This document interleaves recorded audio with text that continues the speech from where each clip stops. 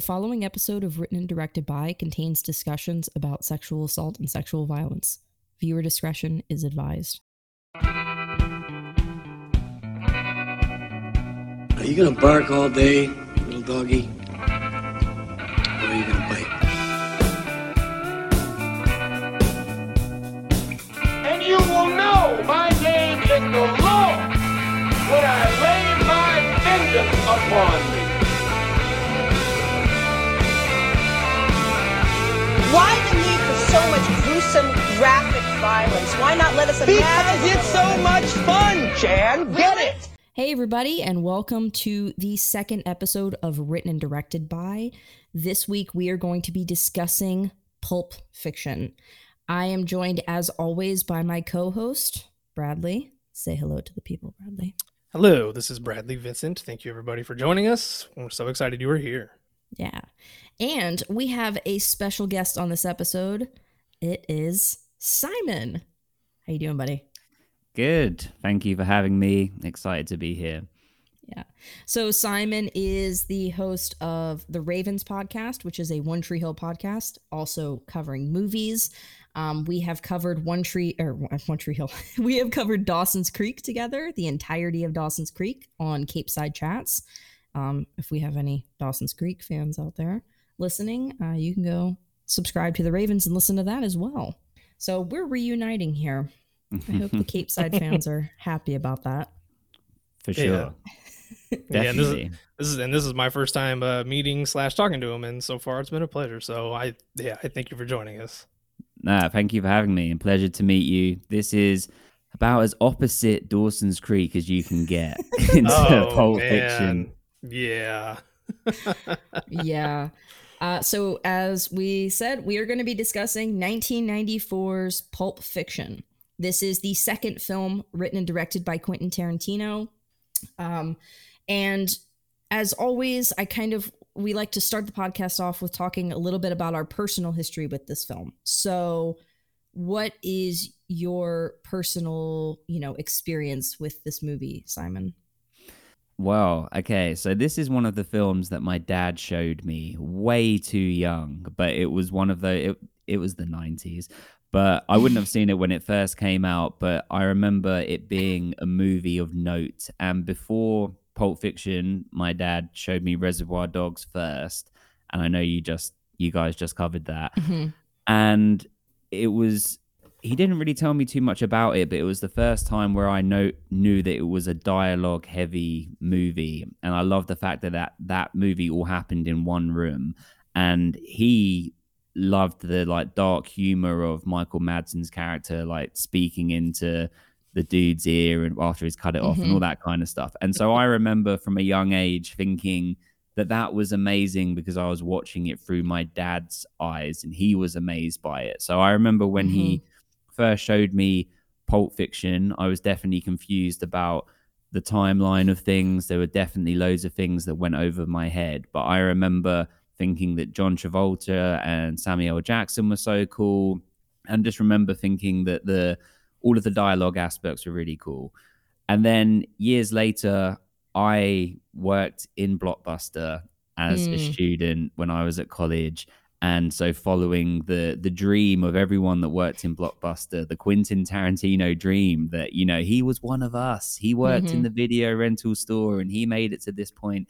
We all idolized him and idolized his movies. And I remember in particular, me and one of my friends that also worked there, we just loved this film and would watch it religiously. I must have seen it easily 20 times. It's definitely in my top 10 movies of all time. I easily watched it twice in the last 24 hours. And I have quite a busy life. I have a child and a wife and things, but I made time. This is also a movie that I can just listen to. I've just listened to the dialogue while I'm, doing things around the house or walking my dog or whatever.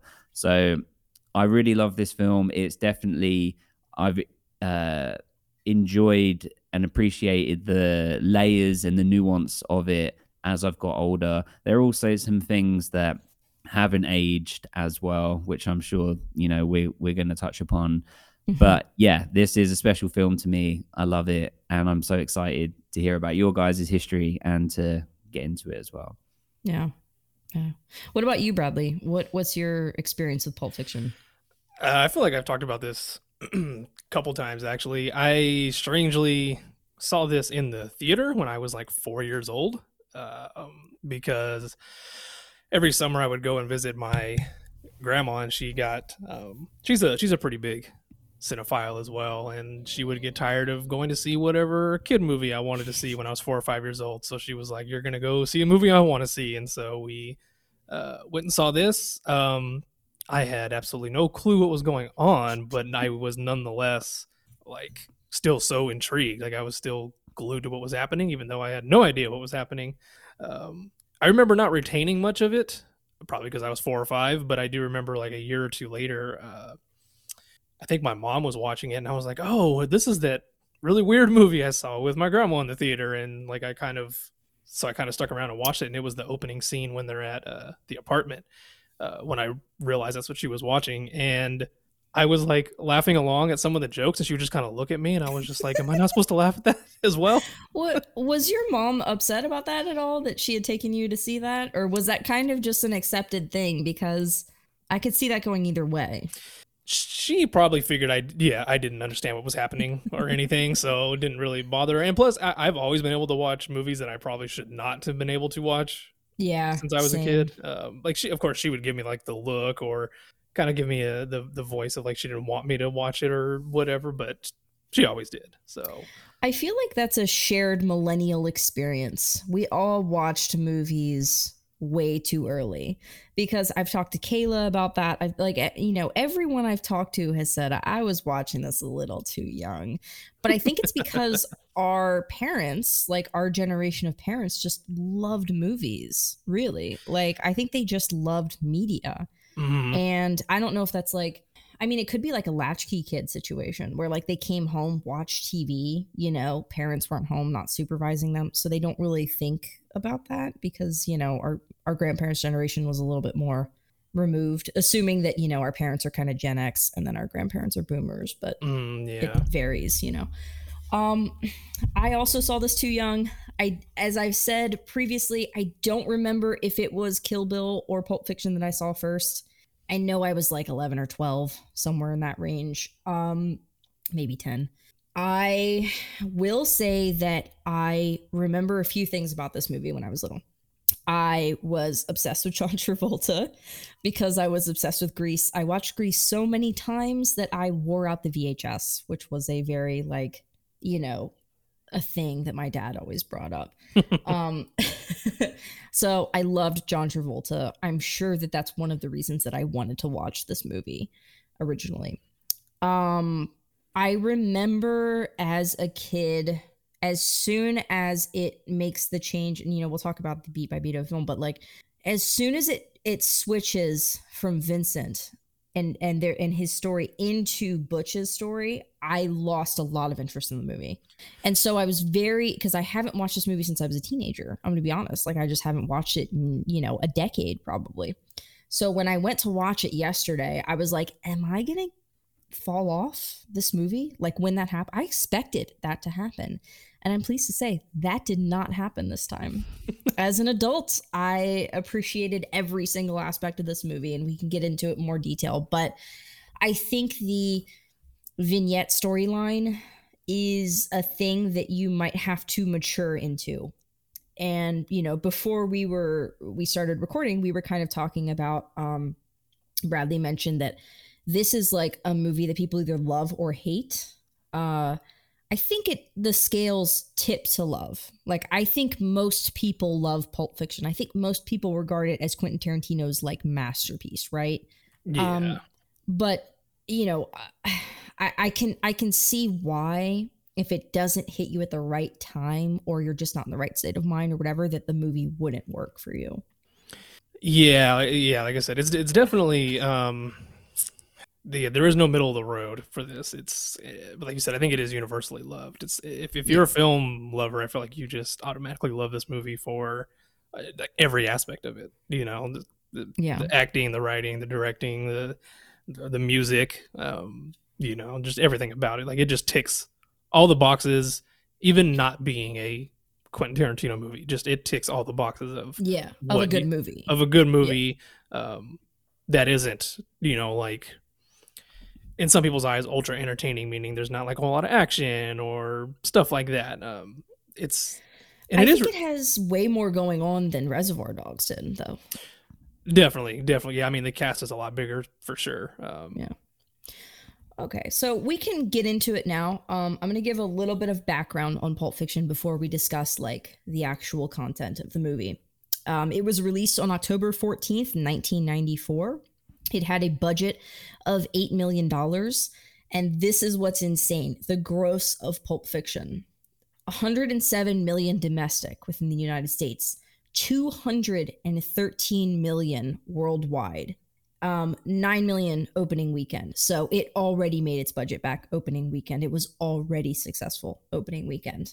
One of my favorite things to learn about this movie before I watched it, because I got to see it going into actually viewing it this time, was learning that it was shot on 35 millimeter film. Not surprising. Tarantino is going to shoot on film even back then. But he actually, it's called 50 ASA stock. It is the slowest stock available to reduce all grain. This is the closest thing that we have to 1950s Technicolor. And that's what he shot this on. And that's why if you go watch this movie right now, even if you watch it streaming, it looks crystal fucking clear. It's one of the most beautifully shot movies I've ever seen in my life. Like it's unbelievable how crisp this movie is.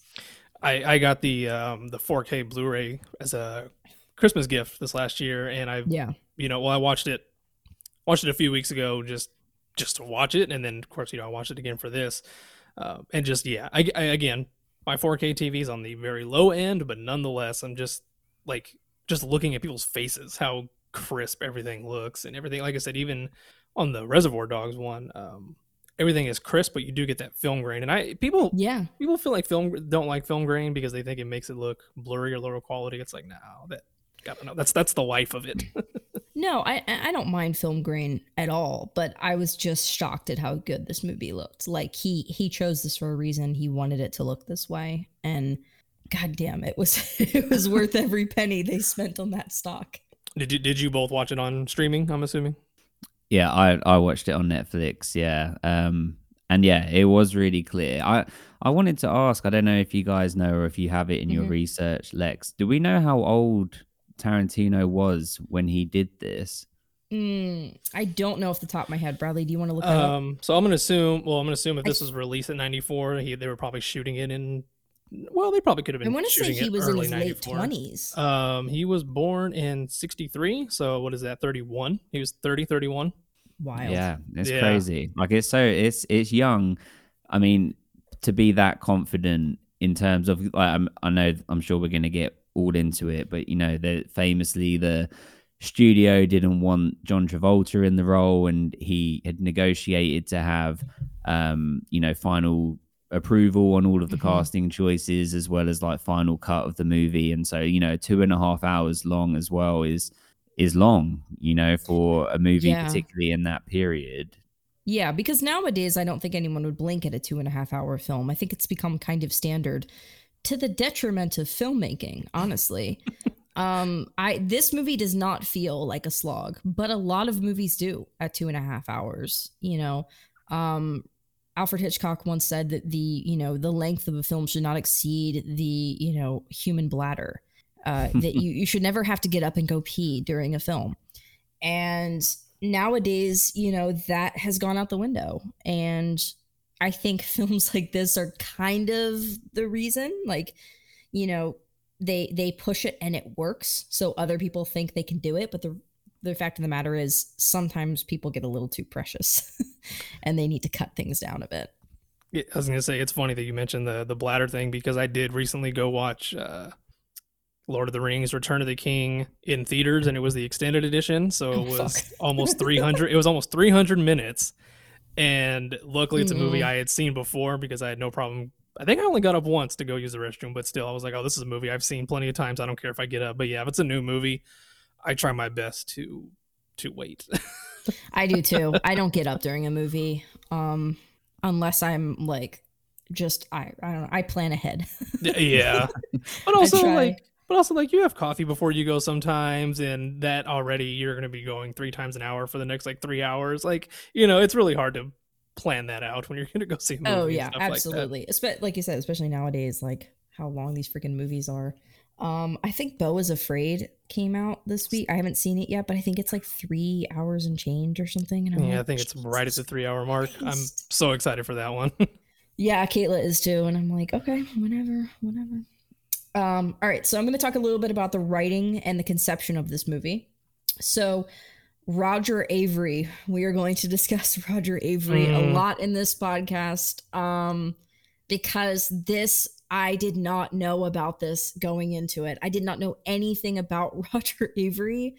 Simon, do you know anything about Roger Avery? Yeah, I know he wrote Butch's storyline, right? And they won the Yeah. Oscar together.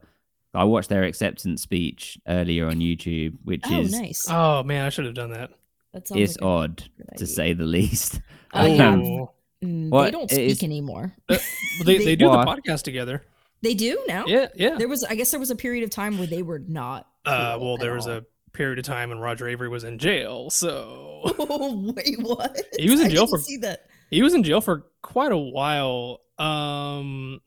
Okay, I'm gonna look up his name because I don't want to get my facts wrong here. So let's see. Oh, okay. So on January 13th, 2008, Avery was arrested under suspicion of manslaughter and DUI following a car crash in California where a passenger was killed. The Ventura County Sheriff's Department responded to the crash after midnight Sunday morning. He was released on bond. He changed his plea to guilty on August 18th, 2009. And September that same year, he was sentenced to 1 year in work furlough, which is, I guess that's kind of cool, and 5 years probation. However, after making several tweets about the conditions of his stay on Twitter, he was sent to Ventura County Jail to serve the remainder of his term. Fucking So- Twitter. Fucking He Twitter. tweeted about it and then got sent to prison. There's a lesson for anyone listening. Don't tweet about Don't tweet your while you're in personal prison. stuff. Like, talk about entitled that you can tweet while you are serving your prison sentence. What the shit? So whoever Roger Avery's fucking publicity team or whatever is covering the Pulp Fiction trivia that I have consumed so much of, they are going through that shit with a fine-tooth comb because they make him seem, I didn't read into him, like his own trivia and everything, but they make him seem like such a fucking victim. And now I don't feel bad at all. I don't feel bad for him in this situation, even though it is kind of fucked up. So Roger Avery wrote the first elements of Pulp Fiction in 1990. The intention was to make a short film. Tarantino and Avery wanted to make a short film. They realized that they could not get the funding for a short film because there's just not a market for that. So then they decided they wanted to make a trilogy. One would be directed by Avery, one directed by Tarantino, and then the other by a third unnamed director. This was inspired by the Italian horror anthology Black Sabbath from 1963. And basically, Avery wrote Butch's story. The Gold Watch was Avery's original conception story. And Tarantino made Reservoir Dogs. Then while he was promoting Reservoir Dogs, taking it on the road, he went to Amsterdam to write the actual screenplay. Avery did go with him and, contributed as well. Tarantino wanted to tell separate stories with characters floating around throughout, which I think was it's not like it's never been done, but I think as far as like a really mainstream film, it was pretty groundbreaking at the time. So in 1992, they went to Amsterdam, they wrote the script. That's why Vincent is talking about Amsterdam a lot within the movie. That was written into it because of it. They came up with the screenplay, and let me see when the screenplay was finished. Script was finished in January of 93. TriStar had like the first look at the screenplay, and they called it too demented. So I saw that. They rejected it. I don't know if we want it. It's up to you. I don't know if we want to say who the producers are of this movie, but I don't know if anybody's curious, they can go look it up. But I don't know. Yeah, I think we're going to have to talk about Miramax and the Weinsteins. We don't have to get into actual Harvey Weinstein stuff, but the fact of the matter is, when it comes to films from the 1990s, like Miramax is a studio that changed the game. That funded a lot of fantastic filmmakers. And they did all of Quentin's movies up until the whole thing, which then when he went to Sony for Once Upon a Time in Hollywood. So yeah. Okay. I just wasn't sure if we were gonna we're not gonna shed too much light on them because, terrible people, but yeah. Is the other brother terrible? I don't know. I don't care. Not as bad, but I mean he's still pretty slimy as well. Right. Homages and influences. Obviously, Tarantino is always influenced by other films. That's a huge part of his movies. So we have Jean-Luc Godard, Bond Apart. Hopefully I'm pronouncing things right, but it's French. Whatever, fuck you if you don't like. That's from 1964. Deliverance from 1972. I've seen Deliverance once and never again. I will not do that again. That movie fucked me up. Like no. It's one of those ones you can appreciate the filmmaking and that it accomplished what it was supposed to do, but then at the end of the day, you're like, I don't want to watch that again. It's too effective. Yeah. I would argue you can skip it if you don't want to deal with disturbing things, Yeah. The glowing case element was taken from Kiss Me Deadly from 1955, not 95. And Raiders of the Lost Ark, obviously, that was an element of inspiration as well. I definitely want to talk about the suitcase later, the MacGuffin of that and everything. But and then the Ezekiel speech is from Karate Kiba, or The Bodyguard, in 1976. That was kind of taken almost verbatim from that, and then I want to say he made like a tweak here or there for, I don't know, just to not completely plagiarize it, or just to give his own flavor on it. I don't know. In the original film, it's playing on the screen in text and being read, if I'm not mistaken. Oh wow, okay. So it's done differently. It's not like the exact same way. As far as production is concerned, like filming and production notes before we get into the actual film itself. Lawrence Bender, once again, bringing the script to the studio. So he brought the script to Miramax. Harvey Weinstein, piece of shit, R.I.P. in prison. Just kidding. Okay. Die in a gutter. He instantly loved it, though. He picked it up, and it was the first movie that Miramax completely financed. So this is what makes Tarantino's career, but also makes Miramax. They're so linked, and that's a really fascinating thing to me. And as you said, Bradley, Tarantino had loyalty to that studio, I think, because of that. And that's what makes it even more sad that there's so many great films came out of this, so many great creators, and like so many people were abused by this system as well. And even that name is their parents, I believe, is the brothers' parents. It's Miriam and Max. Yeah. Yeah. So it's like it just sucks that it started off with like such, a sweet homage and sweet intentions, and yeah. I think it's one of them things where it's difficult. You have to try and see where the line is to separate the art from the, predatory criminals that were involved in it, and knowing that a production like this or a movie employs or is a representation of like 500-600 people's work, if not more, and it's sad that one C word can you can say it on the show, we don't care. Oh yeah, let it fly. I'm not offended. The Queen's English will not tolerate that. But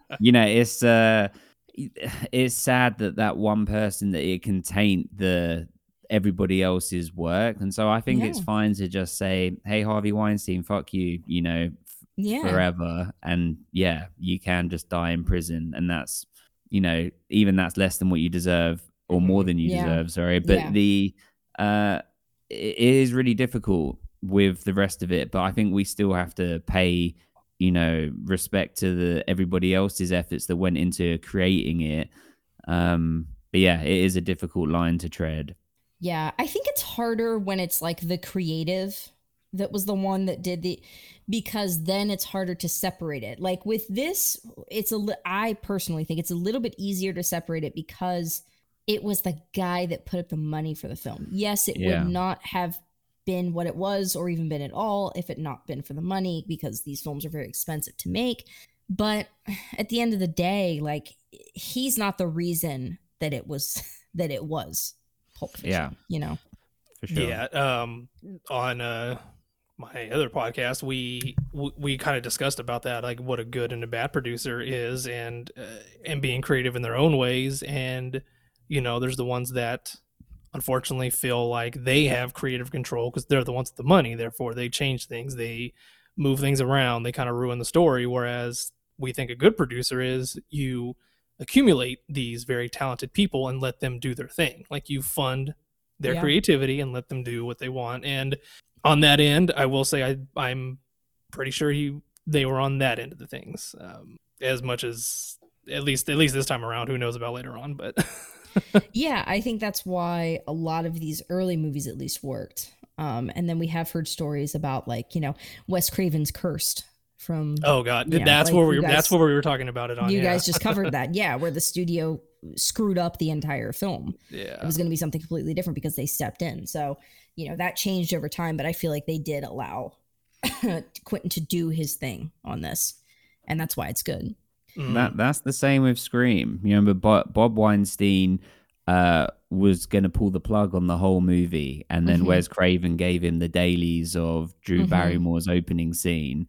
And then when he saw that, the quote was, "Yeah, what the fuck do I know? Keep going. Like, this is good." And so that is exactly their role. I mean, what do they know? They're the business end of it. And so you're right. I mean, when you get to someone like R. Kelly, it's a much more difficult situation because that's his voice, that's his words that he's penned, for the song. So you can't really.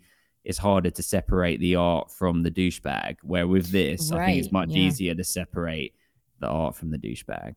Yeah, absolutely. Yeah, that is somebody who wasn't ever really in my playlist rotation, but he's definitely gone now. Yeah, for sure. So, despite a couple of box office failures before this film, Bruce Willis was still the reason that they got a lot of the funding that they got, right? Miramax raised over $11 million for worldwide rights and distribution and everything like that, off of Bruce's name alone. They were just like, this movie's going to sell overseas because of Bruce Willis. So September of 1993, they started filming, which that's another thing. I'm like, he finished the script in January. Script is finished in January. They're filming by September. That is one, like, how fast this is written, everything. It's just insane how quickly Tarantino's career just takes off, Yeah, I really wish I could remember what movie it was. But there was some movie I remember reading the trivia of, and it said like it went from script to production to releasing all in the same year, which is insane. Yeah. That is so difficult to do. Yeah. They did that with Scream too. Sorry, just to keep on the Scream theme, but Scream 2 was released in 97, right? So it was like 1 year after. They just did that recently with Scream 6, because Scream 5 came out in 2022, like January, February of 2022, and then this 6 came out in April, so just barely over a year later. But still, it was fast. They were in production on the next movie while the other one was still in theaters. Like, come on. Yeah, and that's crazy. not. I don't feel like that's as common nowadays. I don't know if it's because of like the expensive films to make them. Like they kind of wait a little while to greenlight it or what. I mean, clearly it's it's a Scream movie, so it's not like it's highly technical. Like, you obviously couldn't do it with a Marvel movie. Clearly, maybe you could ask those visual effects artists; they will tell you. Yeah. So just some interesting things for the pre-production of this movie. the most expensive thing they spent the budget on, other than like paying actors, everything like that, was building Jackrabbit Slims. It cost $150,000 to build that restaurant, which is Worth insane. every penny. I mean, it looks great. I'm sure it wasn't a Right. full working restaurant, but nonetheless, what you saw looked great. Part of that was like paying cooks. No, I'm just kidding. Yeah. The costumes in the film were inspired by Jean-Pierre Melville, who is a French director who believed that clothes were symbolic suits of armor for characters. So they put a lot of effort in, just like Reservoir Dogs, putting a lot of effort into the visuals of the characters and having that be an extension of their character, you know, with their costuming, which I thought was really cool, especially considering it wasn't a period piece. Usually there's a little more involved with period piece costumes, but for this one, Quentin treats it the same way that he would, you know, something that needs that much detail. And right before the film premiere, Tarantino convinced Avery to forfeit writing credit and take story by so that he could keep Our Namesake, written and directed by Quentin Tarantino. So that's kind of the beginning of, I think, a little bit of shadiness as far as the writing credits are concerned for this movie. But I was gonna say, but Simon, they both did win the Academy Award for that, though, right? Like they both. Yeah. And to finish on that, so their speeches, it was like less than 90 seconds that they're up there. They both get up there. They come from different sections of the, like, you know, of the audience and the Oscars. Mm-hmm. They meet on the stairwell going up. They hug, go up, and then Quentin takes the mic first and basically says something along the lines of, you know, I've been thinking all week, and this is probably the only award I'm going to win here tonight. And I was thinking of all these things that I'm going to say, and actually I'm going to say none of them. Thank you. And then just walks off and leaves Avery there. And then Avery says, God. He doesn't like completely leave, but he just sort of hovers over here. And then Avery says something like, I don't know what to say, but I need to pee. Thank you. Oh, yeah. I remember that now. So it's a little bit just odd. I mean, that is so weird. I liked it, but it was just weird, a bit weird. Yeah. Yeah. I mean, like they didn't want to be on stage together. and you know, it's their first Oscars they're at. I'm not going to say alcohol or drugs may not have been playing a part in their attitude and mood for the night, but yeah. I was gonna say you should look it up. You don't even need to look it up. But Joe Pesci's win for Best Actor is amazing because he walks up there, grabs it from the announcer, goes up to the mic and just goes, "Thank you," walks off. I love that. Oh man. I think it just would have. I think what I was expecting anyway would have been, because they worked in the video store together, right? So Bradley, you mentioned the podcast they do now. It's about them going through the archives of the movie store that they used to work at and talking about the movies they used to recommend, etc. You just would have thought that they would have been like, wow, can't believe we went from the dream of working in the video store together and we wrote this together and here we are, and this is so cool. Thank you, John, thank you, Bruce, for believing in us, thank you, Uma Thurman. You would have thought it would have been all of that, but it just was none of that. So yeah, it's not what was expected. I just feel like maybe there was just a lot going on that night, and like he said, the way things are going, I feel like this is the only award I'm going to get because Forrest Gump swept that year. It did. I love that movie. Did it deserve Best Picture over this? Biased opinion, I'm going to say no. Unbiased, I'm going to say also probably no. Yeah, I don't know. Like I have notes on the awards for that year, and Forrest Gump did sweep. And I think that's a great movie, and I think it's a really hard movie to make too. Like I think Forrest Gump is a difficult movie to make, and it should not work. Like it's one of those movies that on paper it should not work, but it did, And sometimes Best Picture is not really the best picture. It is a time capsule of that year and that era. And I think that's what Forrest Gump was that year. I don't think it was necessarily that it was the best picture. I think it encapsulated what people were feeling. And I think there was a lot of optimism in that film. And a lot of like wholesomeness and stuff like that like, yeah, we like the gritty Pulp Fiction and stuff, but I think that era of filmmaking, just that's what people wanted for Best Picture. And to bring up Saving Private Ryan again for the second time, the fact that Shakespeare in Love won over that for Best Picture is still just mind-blowing. I don't get that. Have you seen Shakespeare in Love, though? I do have that question for you. I think I've seen it once. It's a pretty great fucking movie. Not gonna lie. Is it's it very better? well done. Is it better than Saving Private Ryan? I'm not saying that. I thought you were saying it there, like you were John Travoltering it. I wasn't, but that audience that's voting, I mean, yeah, they're probably gonna choose a Shakespeare in Love over Saving Private Ryan. But Spielberg won at the end of the day. That's still a big win. So, right. Yeah. I thought you were saying it like it's and John Travolta's like, it's a pretty fucking good milkshake. It's a pretty fucking good milkshake, yeah. But he doesn't actually admit that it's worth $5, and that's my thing. I'm not saying it's worth $5. I'm saying it's a pretty good fucking milkshake, Buddy Holly is a shit waiter, so. Oh my God, yeah. Let's get into the actual movie itself. Yeah, so this is man. Yeah, so I said at the beginning of this one, I'm going to assume everybody has seen this, so we're not going to be as detailed, but I mean, if you haven't seen it, you're going to have to buy it in the States. It's not streaming anywhere anymore. I did look that up. I watched it on Bradley's Vudu. Bradley and I share movies. Yeah, I've amassed a nice digital collection, that's for sure. Yeah, I've also sent you some money to buy things sometimes, because I'm like, I'd rather just have it be Bradley's collection. Have to hop over to yours for just the one movie.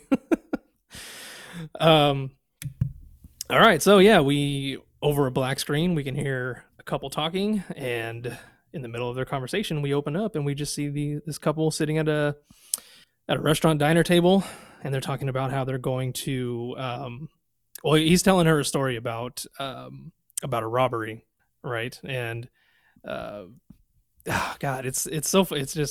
It really sucks for no one to hear the dialogue in this movie as you talk about it, just because that is to me is the main selling point of this movie. It is the driving force. So to sum it all up is just doing it such a disservice. But yeah, so they're just talking about how they would do a robbery, and as they're talking about it, he says, or even a place like a restaurant, nobody thinks to rob restaurants. And just on an impulse, they decide to rob this restaurant. We get the classic line of them saying "I love you" to each other, which is "I love you, Pumpkin," and he responds with "I love you, Honey Bunny." And we go into them pulling out their guns, yelling at everybody. This is played by Tim Roth and Amanda Plummer. And yeah, as he's yelling at everybody, she says another classic line: if you fucking pricks move, I'm gonna execute every last motherfucking one of you. And we freeze frame and we go right to the title, and we hear the song, oh God, how do you say it? I don't know. It's like Miseraloo. I'm not sure. It's a weird title to say. Is it French? Let me see. I gotta actually see it in front of me now. While you're working that out, can I instantly on this first scene? Yeah. I have three separate points that I'd just like to quickly make. Go. The first one being that she's calling him Pumpkin, and in Reservoir Dogs he was Mr. Orange, right? Nice. And that is like the kind of level with Quentin that I think as like his fans, that we give him credit for. That might not have even been intended. Like I'm sure it was. I agree. But we just think, but he is that detailed, and I love that. And there's so many other examples of that I have where I feel like, oh, he did that intentionally. The second thing was, we were talking about the awards and everything. I think that this movie gets misconstrued by critics and by people in general as glorifying violence. Well, when you actually look at it, the whole point of the movie and what a lot of the characters are doing are they're trying to avoid violence. In particularly in this scene, they're saying, we don't want to kill anyone. We don't want to be in a bank and have to shoot people. You can rob a bank with a cell phone now. And they're saying, well, if we do it here, there's less here, blah, blah, blah. And obviously we get more into that with Samuel Jackson's character later, and that people are trying to avoid violence. And then the third point was that this is, when watching it as an adult or in, later life, it is so much more apparent and hits the ear in an uncomfortable way of the amount of racism that is in this film, like particularly straight from here in this scene, talking about, like Vietnamese shop owners and things like that. Yeah. And that has not aged well at all. Like, as it makes me uncomfortable because a lot of it is unnecessary. Like, there's times later in the movie where we have like Zed and the other dude and the gimp. We'll talk all about that, I'm sure. But where it's like, I'm not saying it's okay for them to be racist, because it's not okay for anyone to be racist, but they are antagonistic. So it's allowing us to hate them so that when they get their comeuppance later, we're like, yeah, fuck you. But with some of these other characters, it's like, no, we're meant to be on side with you. And particularly Quentin himself, when he's playing in the movie, it's like makes zero sense. I know we'll get to that, but I just wanted to point it out because that is in this scene. My 3 point, I ran over. No, I we were saying that with Reservoir Dogs, just instantly in that first scene, there's just so much going on, and there's also so much setup for, like I said, how our characters are going to be, and just all of that. And it's just crazy how much he can accomplish in just a 5-6 minute opening scene, before the credits even roll. Yeah. And I think, and we will talk about, I think we definitely need to talk about it more when Quentin's character comes in, because that is it feels the most egregious of all of them, because his character is not, like you said, not supposed to be an antagonist or anything, but it feels like Quentin wrote that character just to say the N-word. Like, and his wife's black in it.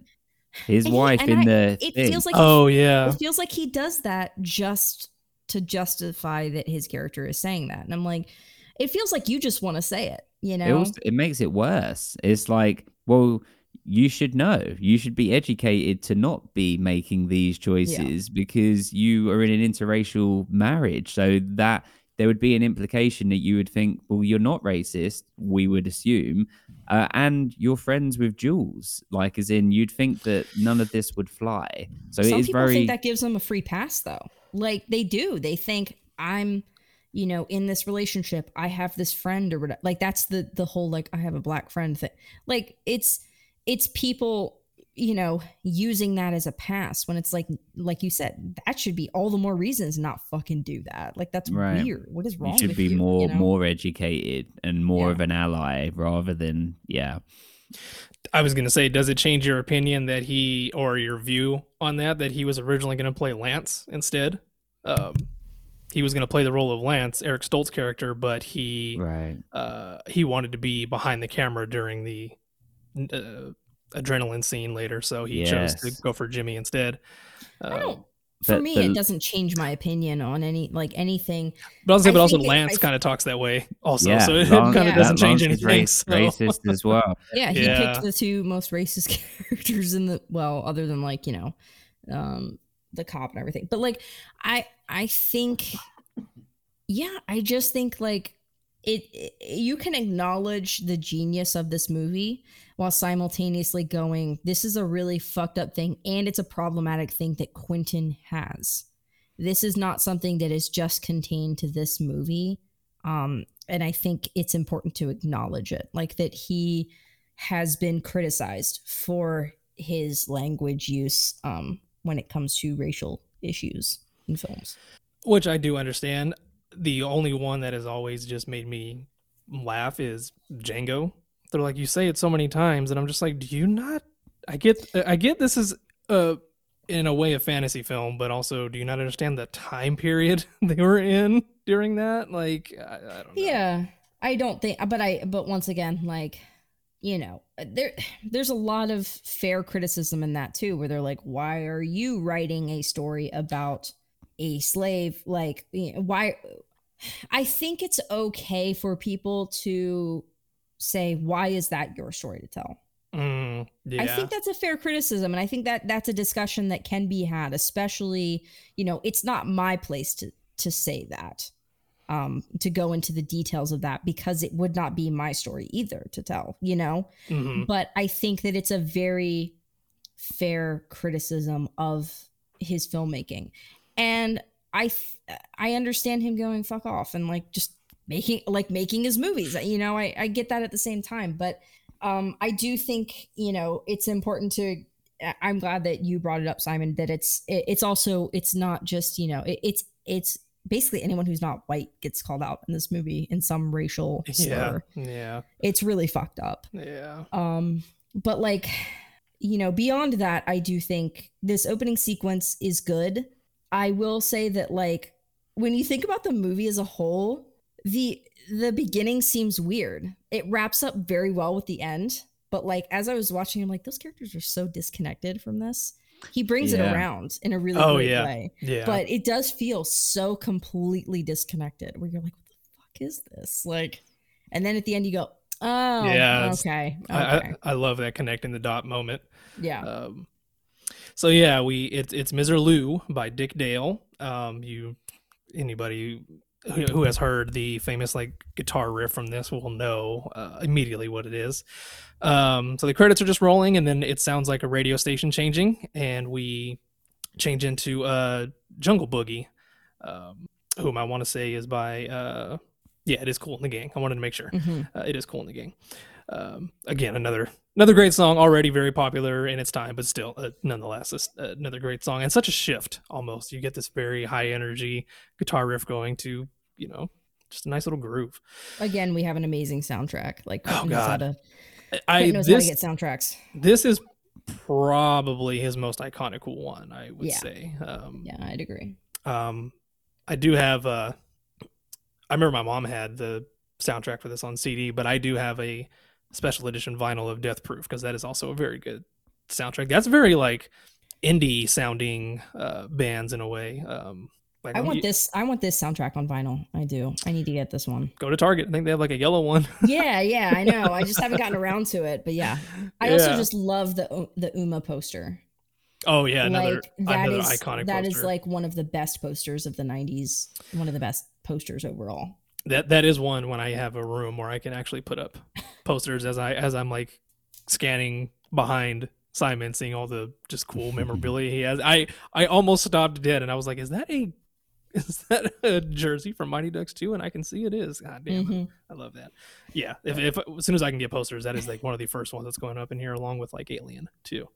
All right, so then we hear a voice, and it is John Travolta as Vincent Vega, and we open with, again, another very infamous scene of John Travolta and Samuel L. Jackson just driving on their way to work, and they're having a discussion about when John Travolta was over in Amsterdam, as we talked about at the beginning of this, and they're having the conversation about the metric system, and that they don't, and what they call what they call a quarter pounder with cheese. In Amsterdam. Now, is that accurate, Simon? Would a quarter pounder be something you guys wouldn't know? I mean, from maybe like American culture, but not necessarily like, Not here in the UK. No, it's cool. It's still called a quarter pounder. Oh, it is. Yeah. But wow. we're just accommodating. yeah. That makes sense. Yeah. But I think I'm sure that's correct in like Paris and other places. Yeah. Yeah, that's got to be a odd thing, like growing up going to like McDonald's or something over there, when you guys obviously don't go by pounds for weight anyway. So that's gonna be kind of a weird thing. It's just kind of like, I don't understand what this means. Well, we do go by pounds, but we marry it up into stones. So 14 pounds goes into a stone. That's right. But we also do grams and all kinds of things. But I think the best way to think of it is the UK is kind of like America's little brother, and we follow you blindly into wars and all these other things. And then, but the rest of Europe kind of see themselves as Europe. And so the UK Yeah. is kind of like, yes, obviously we're in Europe, but it does feel different to the rest of Europe. It is more Americanized than the rest of the European countries. Yeah. So Vincent is just talking about, over there Amsterdam. in Amsterdam, you can go into a McDonald's and get a beer, and he's saying, "I'm not talking about a beer in no paper cup. You can walk in there and get a glass of beer." And he said, "Oh, he's talking about the movie theaters." And he says, and he goes, in Paris, you can get a beer at McDonald's, and so yeah, they're just talking about that. And then he asks, what do they call a Whopper? And he says, "I don't know. I didn't go into Burger King." I just love that. That's how we end the scene. We ended on that note right there. Well, at least this portion of the scene. I like that he went to a McDonald's but not a Burger King. That was too far. That one was like, that's trashy. No, I'm going to go to McDonald's but not a Burger King. That's like a more realistic conversation. That's what I like about it as well. Yeah. It's like, what do you call them? Oh, I don't know. I didn't go. And those are the choices that you wouldn't, that is unique to Tarantino movies, I think, where in other movies there would be an answer for it. But also his movies, and this one in particular, it's about these are the scenes that we don't normally see. Like in Reservoir Dogs, you didn't see the bank heist, you see all the rest of it. And like here, like you said, Bradley, we're just watching them on their way to work and in the hallway talking before they do the thing. And these are the bits that you wouldn't normally include into the movie, but that is what this movie is about. And I love that. It's such a unique premise, particularly in that time period, though heavily borrowed from other influences. Yeah. And he has said, he has addressed that after this movie came out, there were movies that obviously would heavily imitate his style, and it would be called Tarantino-esque. And he's like, but what is that? What is even Tarantino-esque? He's like, is it? And somebody was like, he goes, oh, it's usually people just talking about pop culture. And he was like, okay, but apparently they don't do it very well then. if you have to refer back to me for it, he's like everybody talks about pop culture, but apparently I just do it right. Yeah. He was one of the first ones to do it on a large scale, and that's why it became such a thing. And like Simon said, in such a unique way, it's the bad guys. We're seeing them on their way to work, and they're talking about McDonald's, and they're talking about movies, One of my favorite things that they say in this, and I wrote it down, was they said, like, we need to get into character. I think it was Jules says that. And I'm like, that is fascinating to me. The idea of they are hitmen and they are playing a part. And I don't know if that's how you compartmentalize the violence of your job or what. Like, that's how I kind of view it, where it's like, I'm not actually doing this. Like, because how else do you, if you're a person who kills professionally, how else do you, like, if you have any conscience, do that? Separate it. I'm playing a character. I'm putting on this suit, like they're wearing suits, just like in Reservoir Dogs. It's like they're putting on the armor, then they're going in, they're playing a character, but the character is doing terrible things. And I just found that incredibly fascinating. Yeah, and there's also an argument to be made of, it just depends on your specific viewpoint on ethics, I guess. But it's like, you can also view some of these people as they're not bad people. They just do bad things. You can argue that, this opening scene might tell you a little differently, but they work in the criminal underworld. So most likely the people they were killing are other criminals and bad people. We don't know a whole lot about the opening characters and if they are good or bad. So that's kind of a gray area right there. But yeah, it's kind of a Dexter scenario. The whole scenario of why they're going is because apparently one of the guys gave a foot rub. Like, that's the whole thing. You gave a foot rub to the wrong guy's wife. Yes. And that's it. So they pull up to a building, an apartment building, and we get the again, a classic Tarantino trademark, which is we see our view is as if we are like laying inside the trunk. We're looking straight up at them as they're getting their weapons together, talking about how many guys are going to be in there. I really like that as they're walking to the trunk. I think Jules says, like, we should have shotguns for this kind of scenario. And Vincent is like, oh, how many guys you figure are up there? And he says something like 3 or 4. And he goes, is that including our guy? And he goes, it's possible. And then you can see Vincent getting stressed out, and he just goes, we should have fucking shotguns. And they slam the trunk.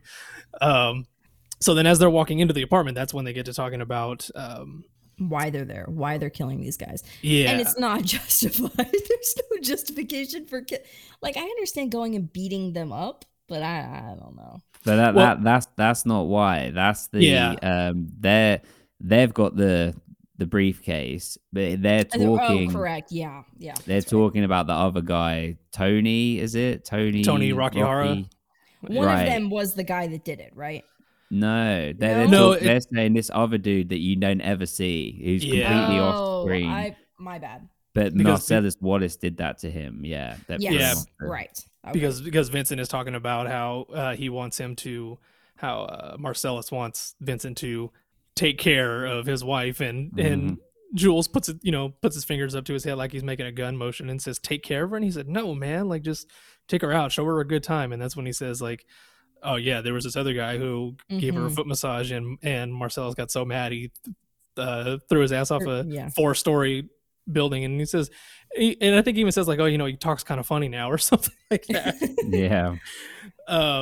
So that's just kind of showing the nervousness of Vincent right away, and just how he's kind of nervous about doing that job. Again, just this most seemingly random conversation while these people are just on their way to work. Can I just add about the character thing as well, of them getting into character? What I think is interesting, what after the fact, is that they've clearly done this before, and it's clearly planned that Jules is not only good cop, but he's good cop and bad cop. Like, he does all of the talking while Vincent is kind of in the background.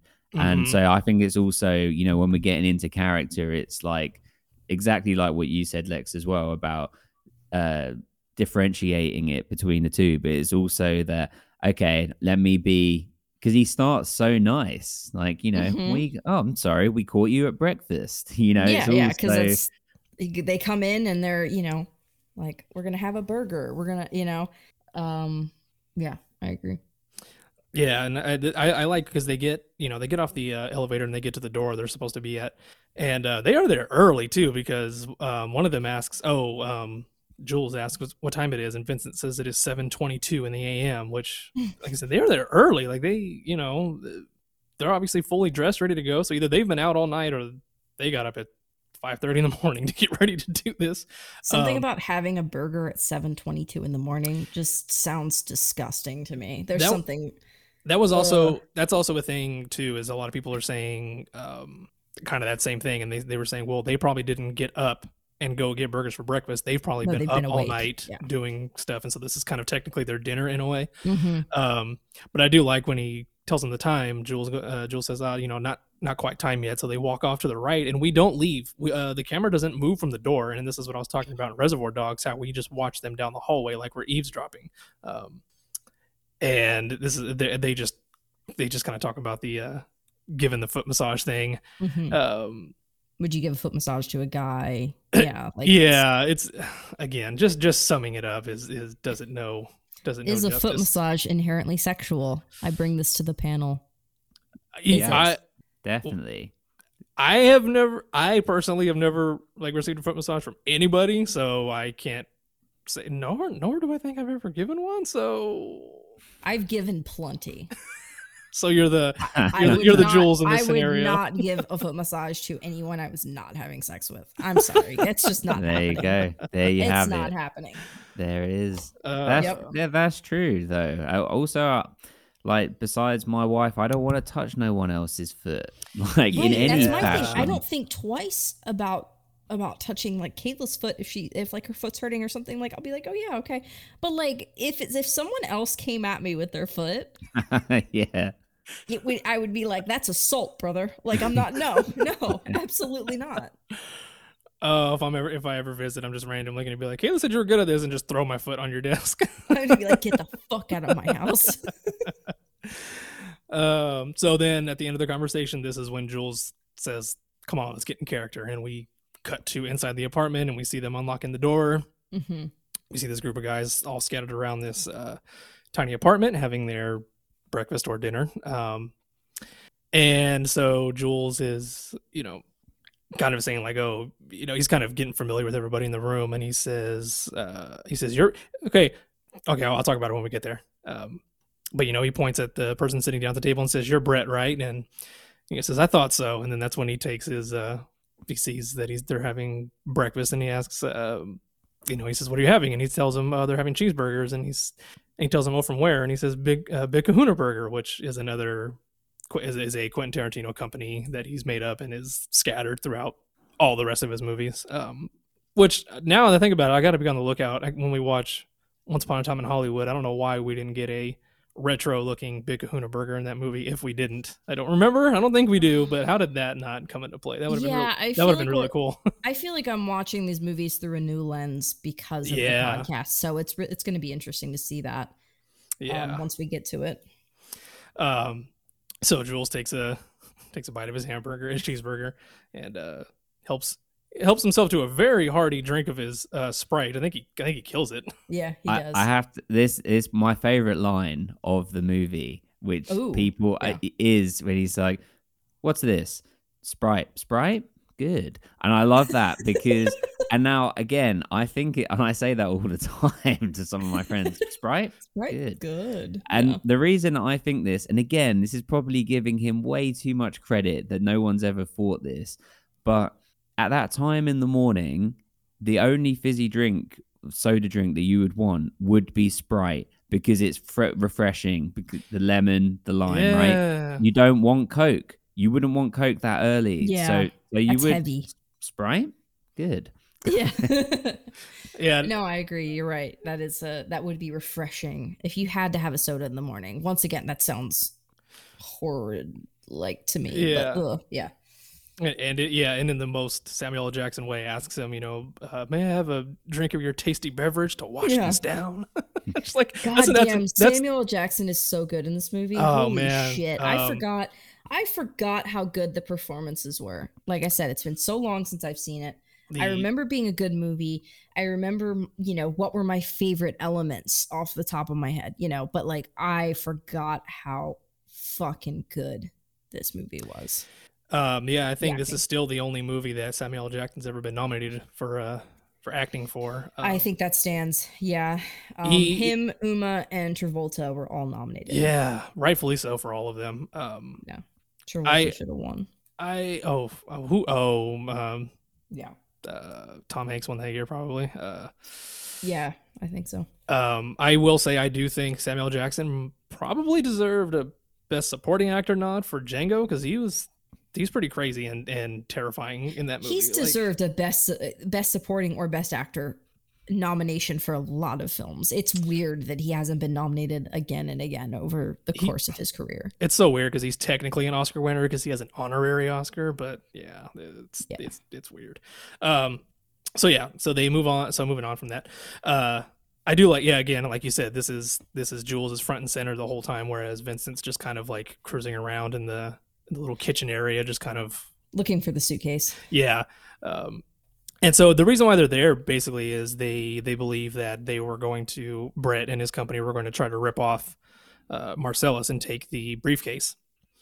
And so as Brett is trying to weasel his way out of it, just out of nowhere, Jules just often and shoots the person just chilling on the couch, which is so it's funny, but also you got to think about it. How fucked up. That dude was just chilling on the couch doing nothing.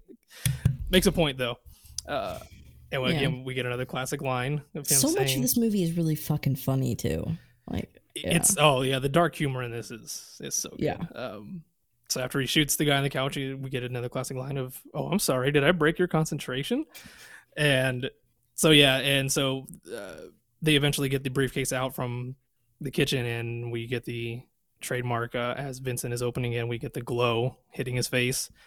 What do you guys think is in there? Now, I know Tarantino has been he said it's just a MacGuffin. He said it's whatever people want it to be. There's theories that it's the soul of Marcellus Wallace.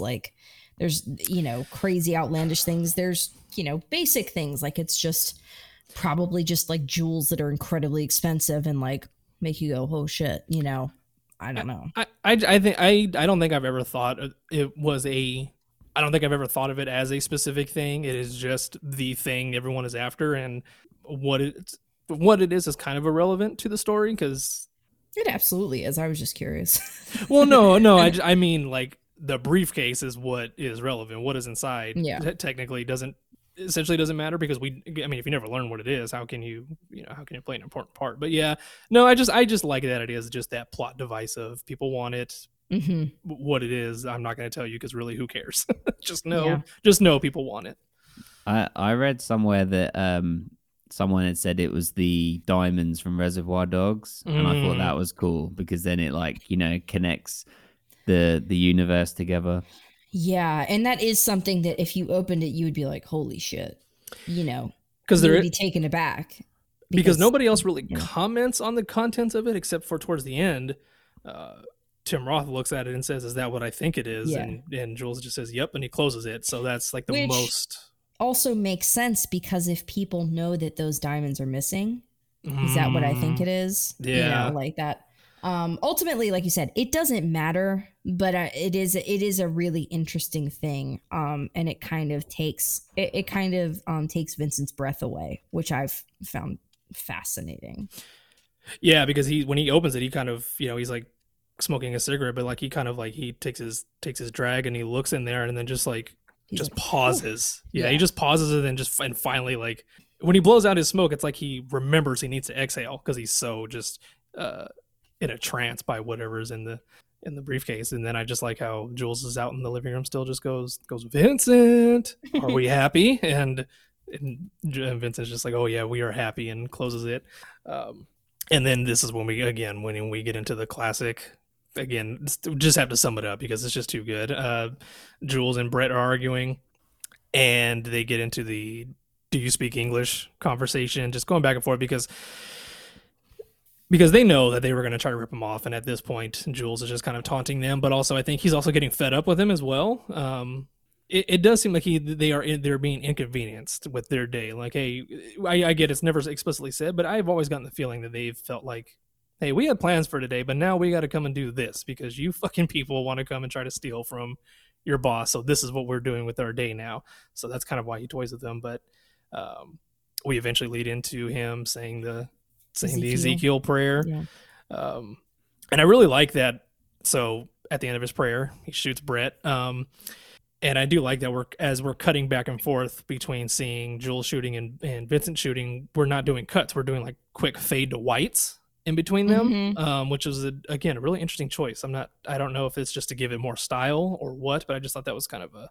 Was there some orange in that too? There might have been probably like I orange thought there glow was like a from the little bit of it. briefcase, maybe. I felt like it. I felt like it like fit the like the font and the like all of the stylized choices he was making from the get-go with it, Yeah. And talking about the briefcase thing again really quick, I do like that this seems to be the only type of anywhere near the realm of a supernatural element in a way, because it's so stylized whenever people open that briefcase and it's got the glow coming out of it. I just feel like that's the only instance of some type of supernatural element to any of Quentin's work that I can think of off the top of my head right now, other than Kill Bill, but that's a whole different thing. So we cut to black, and as we're about to fade in, we get a title card, and it is Vincent Vega and Marcellus Wallace's wife. Yep. We open on the back of Marcellus, played by Ving Rhames' head, and he's got a Band-Aid on the back of his head, which they never explain. It's just there. Again, tying into the briefcase thing. Everyone thinks that his soul was taking out from the back of his head, and so that's that's why he has the Band-Aid there. But there's nothing else supernatural within this universe, so I don't really think it's that. I think it's just I thought it was interesting that that's a theory, but I don't think it's actually that. I think exactly. I heard somewhere that Ving Rhames had cut his head shaving, like in real life, that morning, and he just came to set with it on, and Quentin was like, "Oh no, it's cool, leave it," and that's it. Yeah, and it's such an interesting thing because I feel like if you were just to open up on the back of his head, your eyes are going to be kind of just wandering around everywhere, but you immediately see something out of place, which is the Band-Aid in so then you just kind of hyper focus on it and you're focused on that one area of the screen. Yeah, it's just a nice little, it's a nice little thing to throw in there. He is talking to Butch, played by Bruce Willis. and they're inside of like a nice little is it like a bar basically, I want to say. Yeah, that bar is kind of a vibe, man. It's very dark, but like also like smoky and very neon lit. As much as I don't want to be in a room full of smoke, it's still, atmosphere. There's something about a cool bar. Like I don't go to bars a lot. I don't drink a lot, everything like that. But like we went with our friends to a local bar here, and it's fucking cool. Like we were playing pool and stuff, and I was like, damn, this is a vibe. Like this is nice. Yeah, like I said, finding a nice bar is really nice. Yeah, it should feel a little shitty. Like a good bar feels a little. The floor needs to be a bit sticky, otherwise, what are you doing? Yeah. You know, because everything's a little too pristine. It kind of comes off as like pretentious or uppity. But it's like a club. Yeah, it's not the same. Yeah. I'll never forget. We went to a bar here in town, and the city I live in is like almost half Mexican, a lot of Spanish speaking people, and so the bar we went to at that certain time had a lot of Spanish people in there, and so they were playing a lot of Spanish speaking music on the jukebox, and they wound up putting like 5 songs in a row on there, and so I decided to switch it up, and I put 5 songs of System of a Down after that, and everybody left. Jesus. Yeah. So, but yeah, it's a really cool bar. And we're introduced to Butch, and I did have a question for you guys, and I was wondering. I feel like some things that I say on this podcast are going to be really interesting as we gain listeners, and they're like film bros, and they fucking hate me for not knowing things. And to which I say I don't care. But like, okay, so he's having the conversation. I'm skipping a little bit ahead in this, but like, why does Vincent seem to hate Butch so much in this moment? Testosterone. I was wondering if like maybe he knows he's a boxer and gonna throw a fight and like doesn't respect him for that. I was trying to assess why there would be this weirdness. I think it's male genitalia, literally. I think it's penises. Like I think it because they're both having this alpha male bravado, and that's what it is. And that is how a lot of insecure men are. Like, and most men are insecure again due to penises. It's at the root of all evil, and particularly with men. But that's what I would think. I don't know, Bradley. What did you think? Yeah, no, exactly that. One is very good at beating people up, and the other one is really good at shooting people. And it's just kind of sizing each other up kind of thing. That's just macho. That's all it is. But yeah, so they're talking. Butch and Marcellus talking. Marcellus is telling him to throw the next fight, and I'm assuming he's going to get a lot of money if he does that. Right? He's going to help chip in with that and all that. I can't remember what round he tells him to throw it in, but he's like, "Yeah, you're supposed to fifth. Go." He throws it in the fifth. In the fifth. Yeah. So at that time, we see Jules and Vincent walk in, and they are not in their suits. They are in very, very casual looking clothing, which we will come to find out why later. I was like, why the fuck are they dressed like me in the summer? This isn't right. And I really love that. We see more of it later on when they actually change into those clothes, but I love that Vincent is wearing a UC Santa Cruz shirt because Santa Cruz is where my grandma used to live, and that is where we watched this movie, was in Santa Cruz. Oh, that's cool. That was a nice little thing. Yeah. And for those of you that don't know what Santa Cruz is, if you've ever seen the movie Us by Jordan Peele, that whole amusement park area is the Santa Cruz boardwalk. So cool. So you're just perpetually haunted by your childhood in various ways. Yeah. Nice. Are you guys gonna do Jordan Peele? Has he got enough movies? He's only got 3. I don't see why we can't do like a little mini season on that.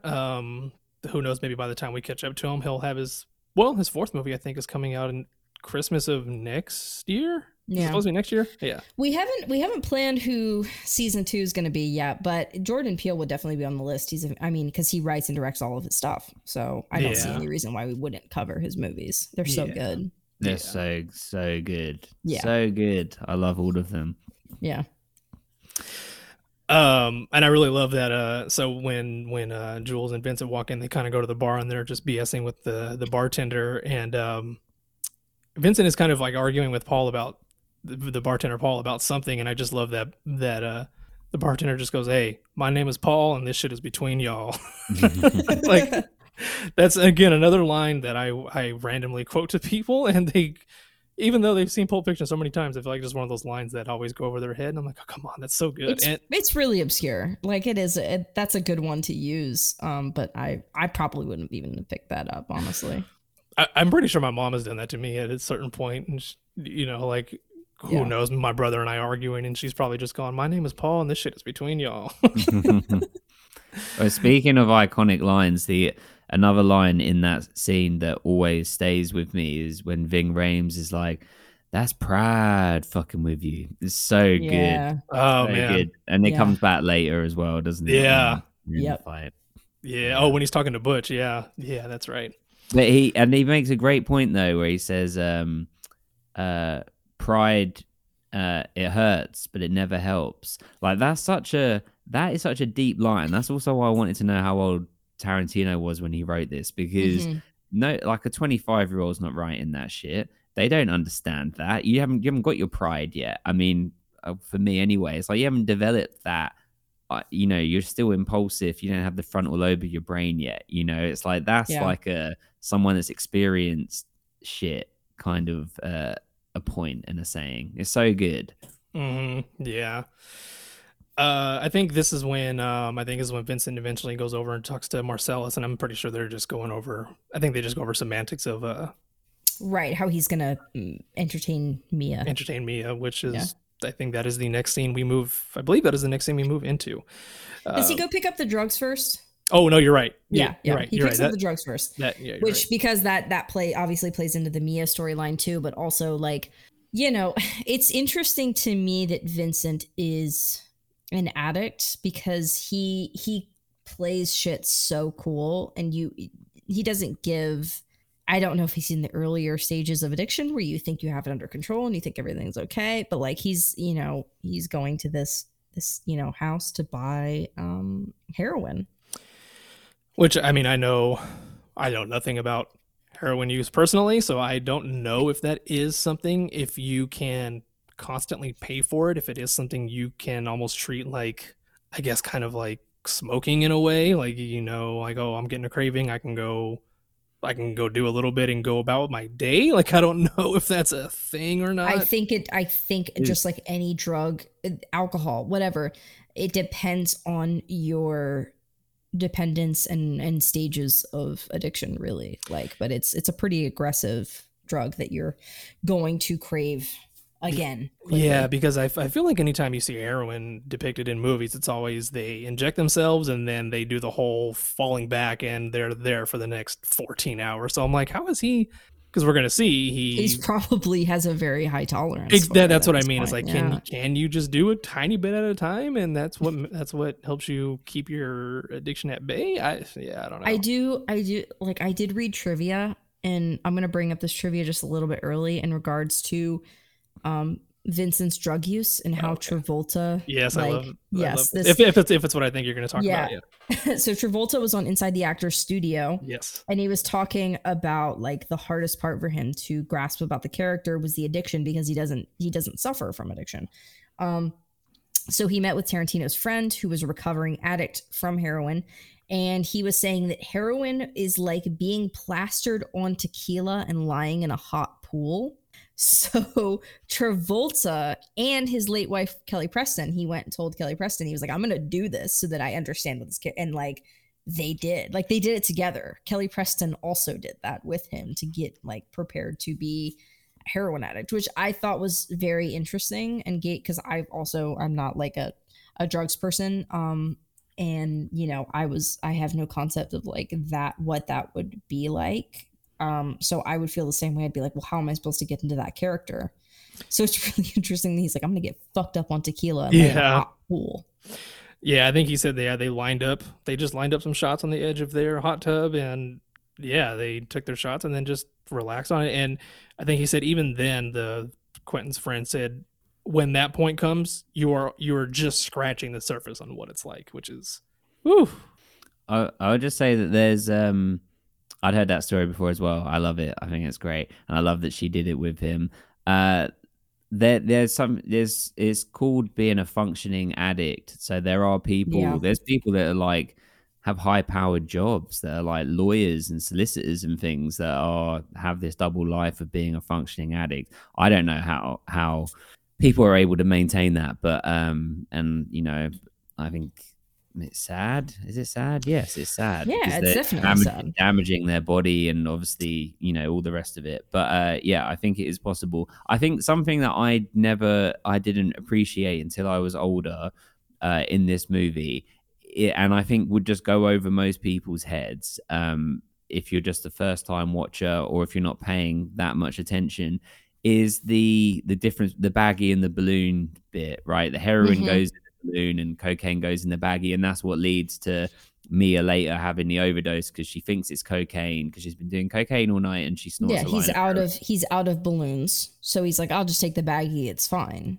Right, so he, you know, and but Which what I I didn't know like before this movie. Like, yeah, right, I didn't know that either. But what I think is so good about it is most directors and filmmakers would have to ram it down your throat as an audience so that that's been seeded to foreshadow something happening later. But Tarantino doesn't do it. He doesn't feel the need to explain it to you. And I think that is something that I love about his movies. It's like, if you don't get it, you don't get it. That's what it is. But also it doesn't affect the story if you don't get it. Because you just think, well, she's just overdosed. It doesn't really matter. But if you look into the detail of it, it's all there for you. Mm-hmm. Yeah, I was gonna say, yeah, I did find out in my research that heroin goes in balloons because most people need to transport it somehow by either swallowing it or other ways, and lots obviously of shoving things up their ass in this movie. yeah. So Obviously, if you were to swallow like a thin plastic bag, that's obviously gonna break open inside you, and you're probably gonna die from an overdose. Whereas a balloon, it's not gonna get eaten through, and it's gonna come out of you eventually and you'll be fine. So I think that's where that started. But yeah, like you said, can you snort heroin though? Isn't that a thing you can do? I'm pretty sure the effects are. How do I Google that without going on like an FBI list? I do everything in incognito mode, regardless of if that helps or not. But yeah, I mean, I know you can.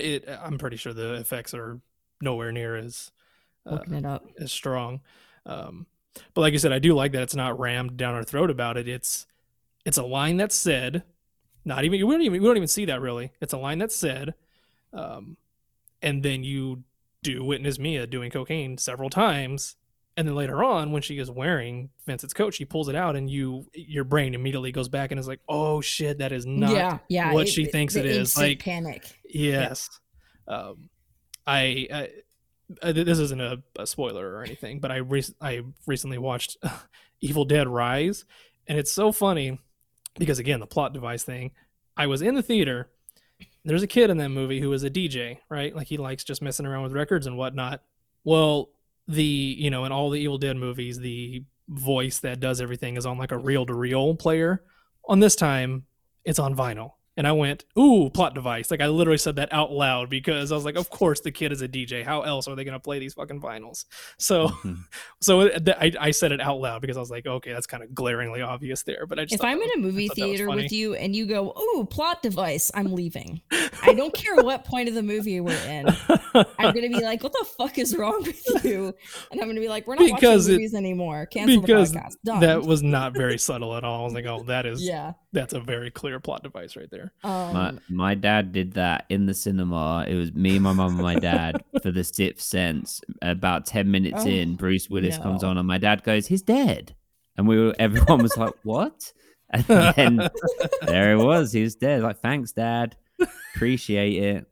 Did he know that going fantastic. In? Or he was just guessing? He just called it in like 10 minutes. Oh, I'm sure plenty of people did. Like, it caught most of us off guard, but that doesn't surprise me. That doesn't need to tell his whole family about it, though, Lex. I didn't know. I was like 10. I didn't know either. No, I didn't either. I have done that. I have ruined. It's funny. Also talking about M. Night Shyamalan, I did that with my mom with Unbreakable. Spoiler alert for anybody who hasn't seen Unbreakable. She asked if I had ever seen that. This is a long time ago. She asked if I had ever seen that, or no, the other way around. She ruined it for me. I asked if she had seen it, and she was like, "Oh, is that the one where Samuel L. Jackson turns out to be the bad guy in the end?" And I was like, "I don't know. That's why I just asked you." I guessed something like that. I think it was a TV show that Kayla and I were watching, and she she was kind of like, for future reference, don't do that. Like, she was like, don't tell me if you, and I was like, oh yeah, okay, that makes sense. Because she was kind of like, God damn it.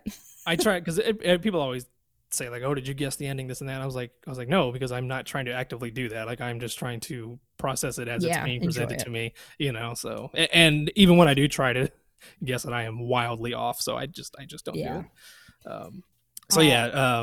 He gets the drugs from Eric Stoltz. He gets the drugs from Eric Stoltz. This was supposed to be Quentin Tarantino, but he wanted to be behind the camera for a scene featuring Lance coming up later. And we do actually get a really cool kind of montage of because he asks Vincent asks Lance if he can shoot up there. And so we get this very close up of a needle going into an arm, of the heroin on the spoon, and actually a very cool effect of what's supposed to be blood going into the syringe, and then shooting in. I mean, you don't see where in that specific shot, you don't see where the needle is. So I'm sure it's like just in a fake bag of blood or something like that. But it's nonetheless, it's still a really cool. It's a cool effect. Gross. Yeah. And then after this, Travolta is driving on heroin. Dear God. Yeah. And one of the things I love about this movie is like driving this like sequence is they just are playing the background, like the image of someone driving like they do in old movies. And that perfectly fits the like pulpy style. Yeah. Cause they would just put up a white screen behind them and just project from film. They would just project just like driving B-roll behind them, which is apparently, I found out the other day, they did that with Tom Cruise in Eyes Wide Shut. That shot when he's walking down the sidewalk. He's on a treadmill. And that's they projected that behind him. I was like, which now that movie is fucking fascinating to learn about the production of that movie. God, it's a mess. They shot that for like 3 years or something like that. It was supposed to be like a 5 month shoot. Editing was like 18 months or something like that. Oh my God, it was a mess. I think the story is more interesting than the movie. Yeah, it definitely is. So Vincent shows up to Mia's house, and we see her kind of at the tail end of getting ready. Of course, she's doing cocaine. Vincent walks up to the door and is let in, and she's just talking to him through the intercom. And I just like, because it's now obviously a classic like GIF and meme of John Travolta doing the wandering around thing, like trying to look for the intercom. And so he finds it, and she says, I'll be down in 2 shakes of a lamb's tail, and you can fix yourself a drink. And I just like how he pushes the button and just goes, okay, like so robotic. He's drugged up. That, and I feel like he feels, that's probably not helping too, but I feel like he also just feels awkward talking through the intercom. I was looking, I guess this is kind of like the first big role for Uma. She had done a lot of movies before this, but I feel like this is kind of her breakthrough, right? I think so. Like Definitely. She's like 25 or something, like as well, like young. Out in 94. She was born in 70, so 24. Yeah. Yeah. Damn. And because if you think like John Travolta, Bruce Willis, Samuel Jackson, they're all probably going into their like early 40s, maybe late 30s, early 40s. So they've got a good like 15 years on her. Yeah. Yeah. So Mia eventually comes out, and I think she says, let's go. And of course, it's all we see is her feet this whole time. This is one of the first instances where we will be talking about Quentin's foot fetish. I complained in the first movie about not having any female characters, and from this point forward, I'm going to complain about the foot fetish thing, because I'm like, listen, I'm not judging the foot fetish. You do you. I don't care, but I don't really need to see it this much. I don't need to be involved in your little perverted reindeer games. Like, no. I feel like at a certain point, it almost became a joke, and he knew it.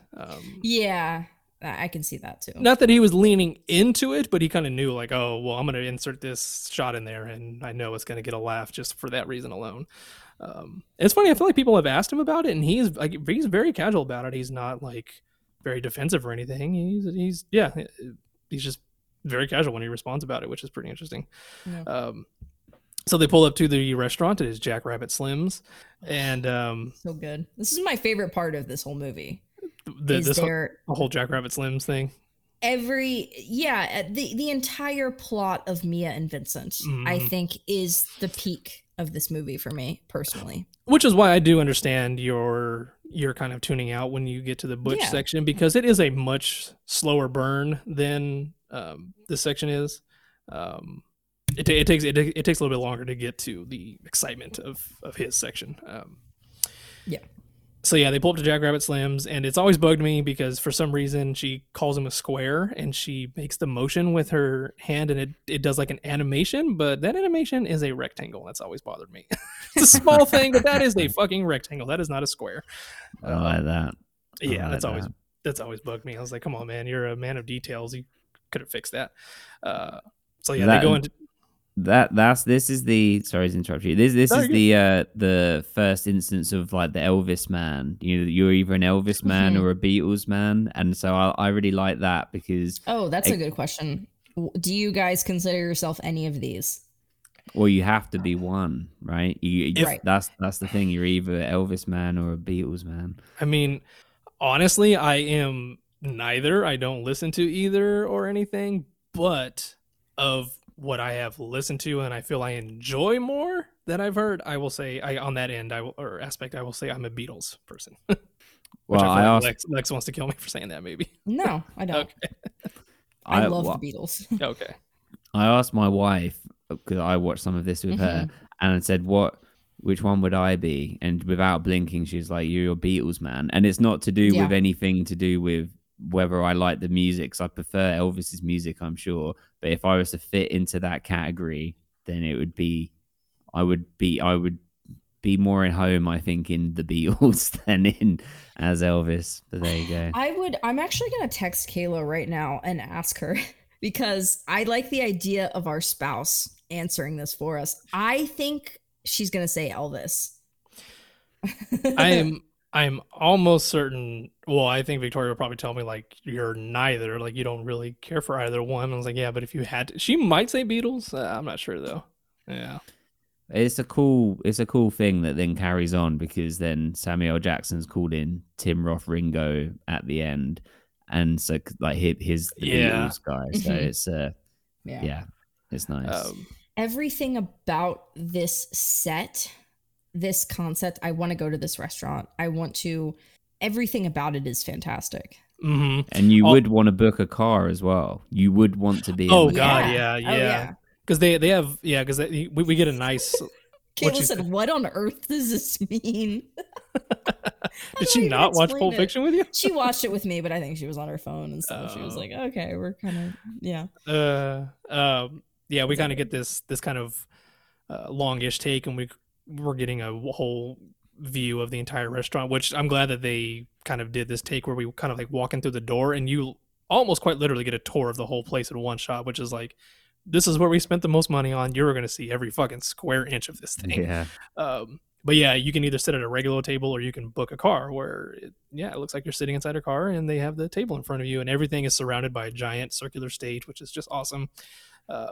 They have people out there playing. I think they have are there people out there playing like a band or anything? Like I can't remember now.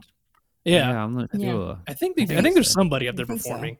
So they get to their car and Buddy Holly is their waiter, who is played by Steve Buscemi. I want to say he was supposed to have a bigger role in this. I can't remember who, but he couldn't. So he just came down for the day, knocked this out really quick, and that was it. I can't recall who he was originally supposed to be, but yeah, I think he might have had a much bigger role, but couldn't do it. So then we get into them ordering their food, and so the food they're ordering is like when he's ordering the milkshake, or when she's ordering the milkshake, he says, do you want that Martin and Lewis or do you want that Amos and Andy? Which both of those are famous white comedians and black comedians. Meaning, do you want that vanilla or do you want it chocolate? Which is, again, I didn't know that. Yeah, again, it was this was a racial thing. Also, I never knew that was Steve Buscemi until I was watching this. Yeah. And then I went, wait a second, is that Steve Buscemi? And I was like focusing on the movie, and Kayla was like, I'll look it up. And she like looked up. She's like, it is. It is kind of hard. I never noticed that. It is kind of hard to notice because he's got the glasses on. He's got the weird hair. So I mean, and it's very dimly lit in there. So I mean, I understand if you miss it. Yeah, that's another weirdly unnecessary racial thing that you're just like, what the fuck?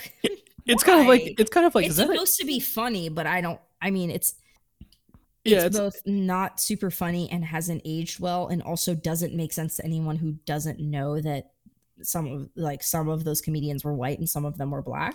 Like, yeah, and it's kind of like, is that an homage to these people or is that a no. racial dig at them? Like, I don't think it's a dig either. I think it's a racial joke. And it's yeah, not, it doesn't work. Like, it's yeah, just, whatever. yeah, I get that. There's a lot of like talk here about the $5 milkshake. And now I feel like if we were to all go get a milkshake right now, it would be at least $5, right? Oh, Yeah.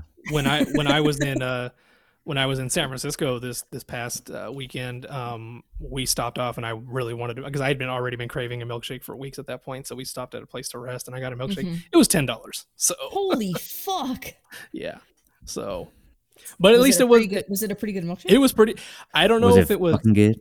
I was gonna say I don't know if good. it was pretty fucking good because it was just good, or because it was satisfying my craving I had. So damn, now I want a milkshake. Yeah, I got a chocolate banana milkshake, and it was pretty fucking good. Yeah. So it would have been like $8 or $9, but of course that banana bumped it up $1 or $2. Yeah. Okay, San Francisco. Okay, that seems unnecessary. And bananas. And I do really like this when he's just kind of rolling his cigarette, and she's just kind of sitting there, and she talks about, don't you just love an awkward silence when you don't feel the need to fill the gap, when you both can just shut the fuck up and take it all in for a second. But she said she was saying it was a comfortable silence because there was no awkwardness in it. She just liked that they could both just sit there and be content in that moment, which I don't know. It's just it's a nice little moment of. And she says that's how you know you found someone that you actually care about, that you can just sit in silence and be fine. Yeah. And I completely agree with that. Like there's no panic or any weirdness or anything. You can just exist with someone. Which do you guys think that was supposed to be a flirtatious moment, or just a bonding moment? Like, hey, this, I think every interaction they have is coded in flirtation. Whether it's meant to be flirtatious, I don't know. But I think they're also playing with the idea of like, is this going to get Vincent killed? Is like this is like a red herring kind of thing. Like they think, this is going to be the thing that fucks him up. And it's also, I think, playing into the idea of like, oh, what's this girl doing? Is she just like getting all these guys fucked up because she's messing around and stuff? Like, I think it's just kind of playing with the viewer's perception of, is he actually a good guy and not going to do something about this? Is she actually like going to betray her? Like, it's a whole thing. Whether or not it would have actually been something else had she not overdosed, I don't know. Like, I think there's definitely a lot of chemistry between them. Mm-hmm. Yeah. I mean, that's at very least supposed to be the implication, is that there's definitely a connection between the two of them. Yeah, I think that you've got it like right on there. That it's to lead the audience to think that there's something going to happen, and then obviously he has the chat in the mirror to be like, you're going to go home and you're going to jerk off, and that's it. That's the end of it, which is great. Right. And when he comes out and she has already overdosed, he starts saying, hey, I'm going to have to go, and then he notices. But I think when you watch it back, that it's more that they just have a genuine connection. Like, you can have like a good spark with someone, and it's not romantic. It's just that you've got a good synergy, or you've sort of flowed together. So I like the idea of it not being romantic, and it's just that they get on well. I think that the tension between them is interesting, but I don't think I agree. I think they just had like maybe even it's just that both of them recognizing the addict in each other, and like that being a connection that's there. And I like that you said it's kind of a red herring, like, oh, are they gonna get in trouble with Marcellus and all this? So you're thinking that, but then we divert into the OD thing, and it takes a whole nother direction, which again is another great part about his writing. I don't know if or when we will cover Kevin Smith on here, but I do like when he was writing that movie Red State. I will never forget he has said, anytime I'm going to attempt to write something, which is not very often, I like his philosophy on it, which was he had his basic outline. He'd write a scene. Anytime he knew where that scene was going to go, he's like, the audience is going to know. So he stopped for the day, came back and was like, okay, what's the opposite of this now? Like, Yep.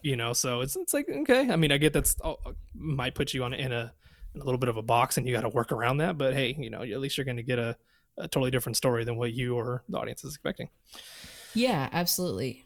And then one of the most iconic scenes is in Jack Rabbit Slims before we get to the, more of the OD part, which is the dance, the twist. Yeah. I really like because the announcer comes up and says, "Oh yeah, it's time for the dance competition," and she tries to get Vincent to dance, and he is refusing. But I just love that everyone's like, "You're John fucking Travolta." I know. You don't refuse. And it's funny too because Quentin was like, "Oh, you wrote that scene specifically because John Travolta's in it," and he's like, "No, I already had that fucking scene written before I even cast John Travolta, so get off my back." I do like that. He's refusing, and Mia is just like, I believe Marcellus, my husband, your boss, told you to take me out and show me a good time. And it's like, and this is how you do it. And he immediately is just like, all right, and just gets up. And they get up and oh shit, I know it's Chuck Berry. What is the name of the song? It is why am I blanking on it? I can pull that up. Well, while you work that out, my wife and I went as Vincent and Mia for Halloween one year. And that's awesome. Then of course had to perform this to the best of our ability.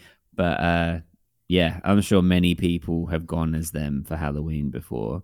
It's You Never Can Tell. Yeah, there you go. And it's not even on the soundtrack, which is it is. Yes, it is. Okay. Yeah. It is on there.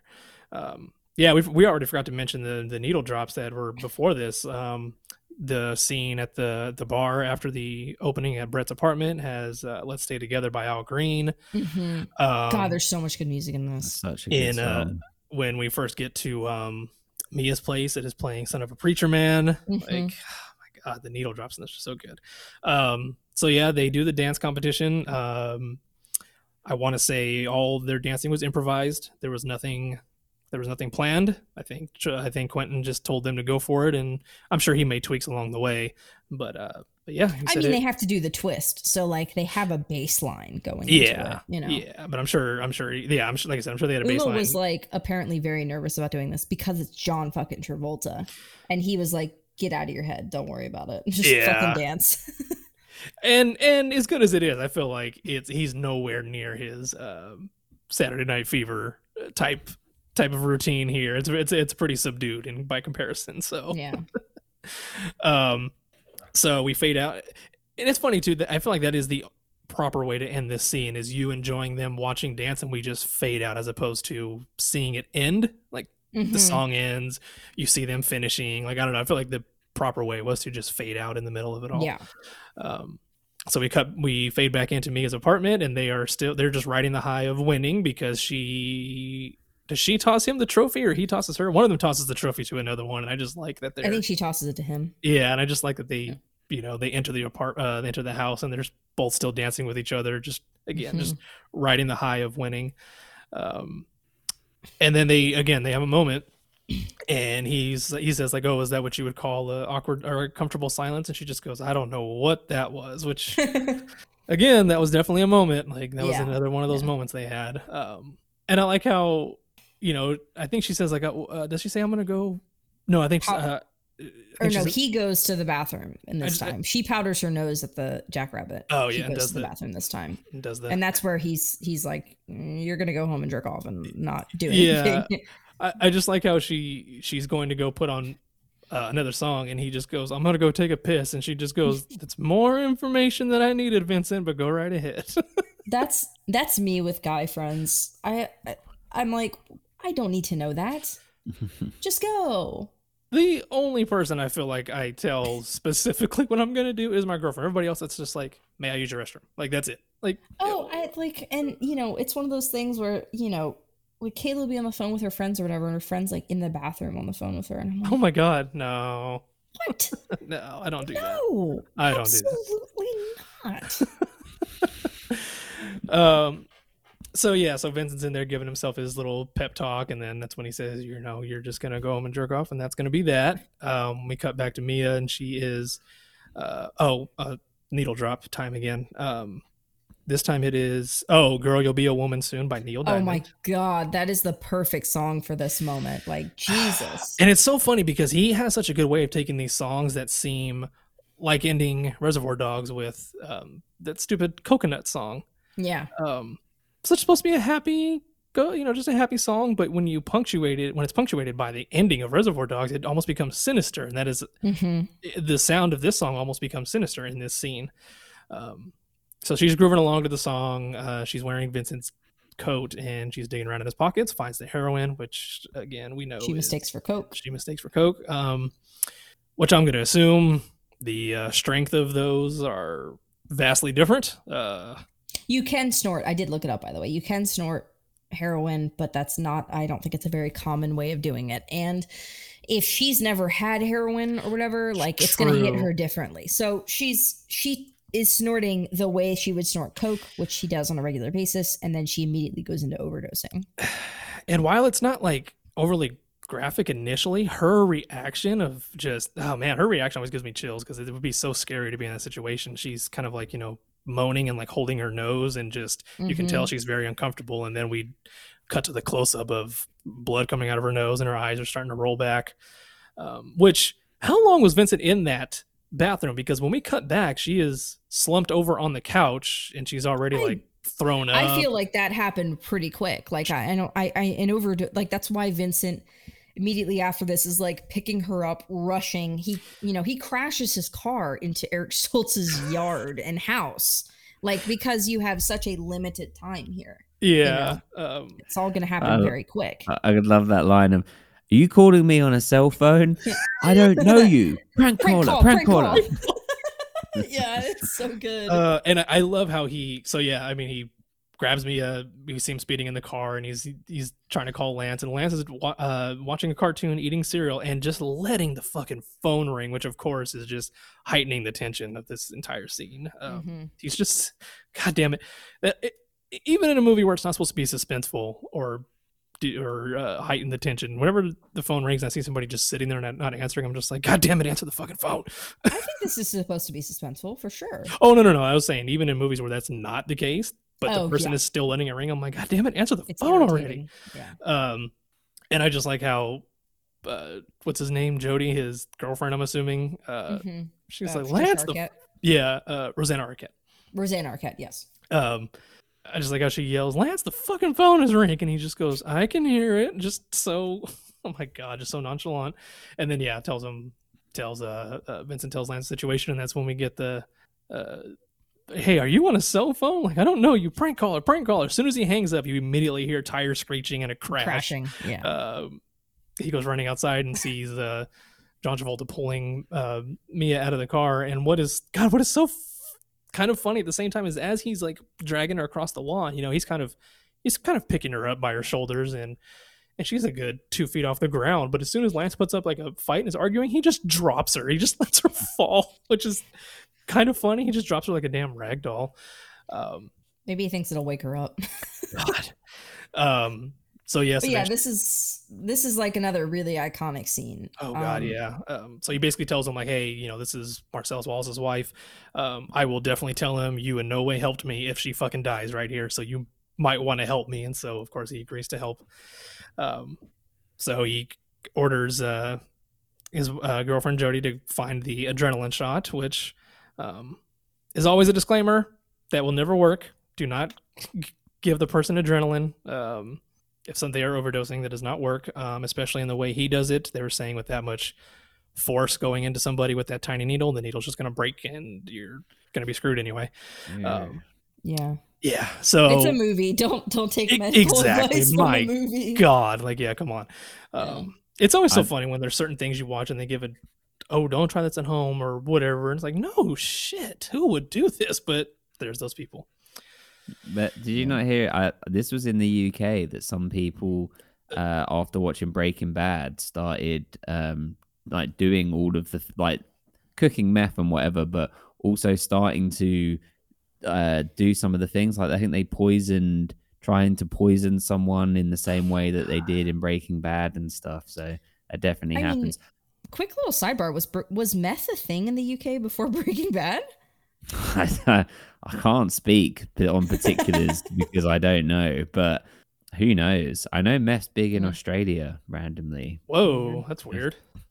But I would just say this: John Travolta is so good in this scene, and I love his delivery of "Get the shot, get the shot." Oh my It's god, so because she just keeps arguing with him. Like, oh my god, it's so frustrating. This whole scene is anxiety inducing. It's so anxiety inducing. Even knowing the outcome, knowing that Uma lives, or that Mia lives, like, it's something about this just. It's frustrating. It's and again such a tonal shift from the previous scene of them just being so happy and you just vibing out to the song and the atmosphere and whatnot, and just a complete tonal shift. So he tells her they draw a little mark on her chest and he says, you have to jam it in hard because you have to get through her breastbone to get to her heart, which again, don't do that. So oh my god, it's the longest count to 3 ever too. Like he says on the count of 3, and of course everything is just so drawn out. It's really like there's 9 really seconds. No reason to even count to 3 too. It's just weird. It's just a draw. It's just to mount the tension. So it stabs it into her chest. She immediately wakes up and is screaming, freaking out. And I love that. Is it Lance that says "say something" and she just looks down at her chest and looks at the shot and just goes something and Jody just that says "say something" and Jody just goes, "That was pretty fucking trippy." I will just say on the Eric Stoltz character, because we don't see him again after this, do we? That he is he is a really well written character in the sense that I was never doing heroin or anything, but I smoked a lot of weed in college, and I knew these people. I knew people like this that would sell you weed, that would be in their house or apartment or whatever all day, all night. They'd never leave, and they would always be in like a dressing gown, eating cereal and watching cartoons and stuff. Like I know those people, and so that was, and it also seemed to me like, I don't know if I'm just reading too much into it, but it's like as if he came from money as well. Like it's not like he seemed quite well put together and kind of entitled and privileged and whatever. And I also knew a lot of people like that at college as well that sort of came from money and then were like, drug dealers now and whatever. But yeah, I think it was a good, like a well-written character and a good performance from him as well. Most definitely, and it would have been very interesting. I still think it would have been interesting to see Quentin play this part. It would have been, again, it's one of those things. It's so ingrained in your brain how it already is. So having a change, you're automatically not going to like it. But it would have been very interesting to see Quentin play Lance. But I totally get why he wanted to be behind the camera for this scene. For sure. Which they filmed it when John Travolta slams the needle down into Uma's chest. They filmed that in reverse, so he wouldn't really hit her chest or have to stop short and it look weird. So they just which is smart, just having it up and then he like shoots the hand up. So they filmed it backwards and then ran it forwards. That's clever. So everybody just kind of collapses for a second, and then we cut back to Vincent dropping me off at home. And it's funny because I'm not like, I don't mean this in a mean way or anything, but for some reason right here when she looks all disheveled and all that, she always reminds me of Winona Ryder in Beetlejuice. Like, go back and look at her again. What about that is mean? Like I said, I'm not trying to make that mean, but I don't know. Something about it just, that's always what that reminds me of. Like I said, go back and look at her in that scene and you'll probably... Winona Ryder in Beetlejuice is a compliment. Like... I know, but like I said... I love, one of my favorite things is them in the car after not saying a fucking word to each other, just being absolutely traumatized. And I was telling Kayla that one of my favorite memes of 2020 was like the beginning of 2020 at the end of 2020, like was them in the car before going to Jackrabbit and then them coming home after she ODs. Because it's like the faces of absolute trauma, and when they get back to the apartment, Oh Reynolds is like, I'm gonna go like throw up or whatever now. So Mia finally decides to tell Vincent the Fox Force 5 joke she was kind of telling him about back at Jackrabbit Slim's. It's the classic, mama tomato squishes baby tomato and says ketchup. But she walks away towards the door. Vincent blows her a kiss, and that is the end of this section. That is the end of Vincent Vega and Marcellus Wallace's wife. And that is also where we are going to end part 1 of this episode. Yes, we had to split this episode into 2 parts because I don't know if you've noticed, but you are currently almost 2 hours in, and we are only halfway done with the movie. So, thank you guys for listening. We hope you tune in for the exciting conclusion of part 2 of this episode.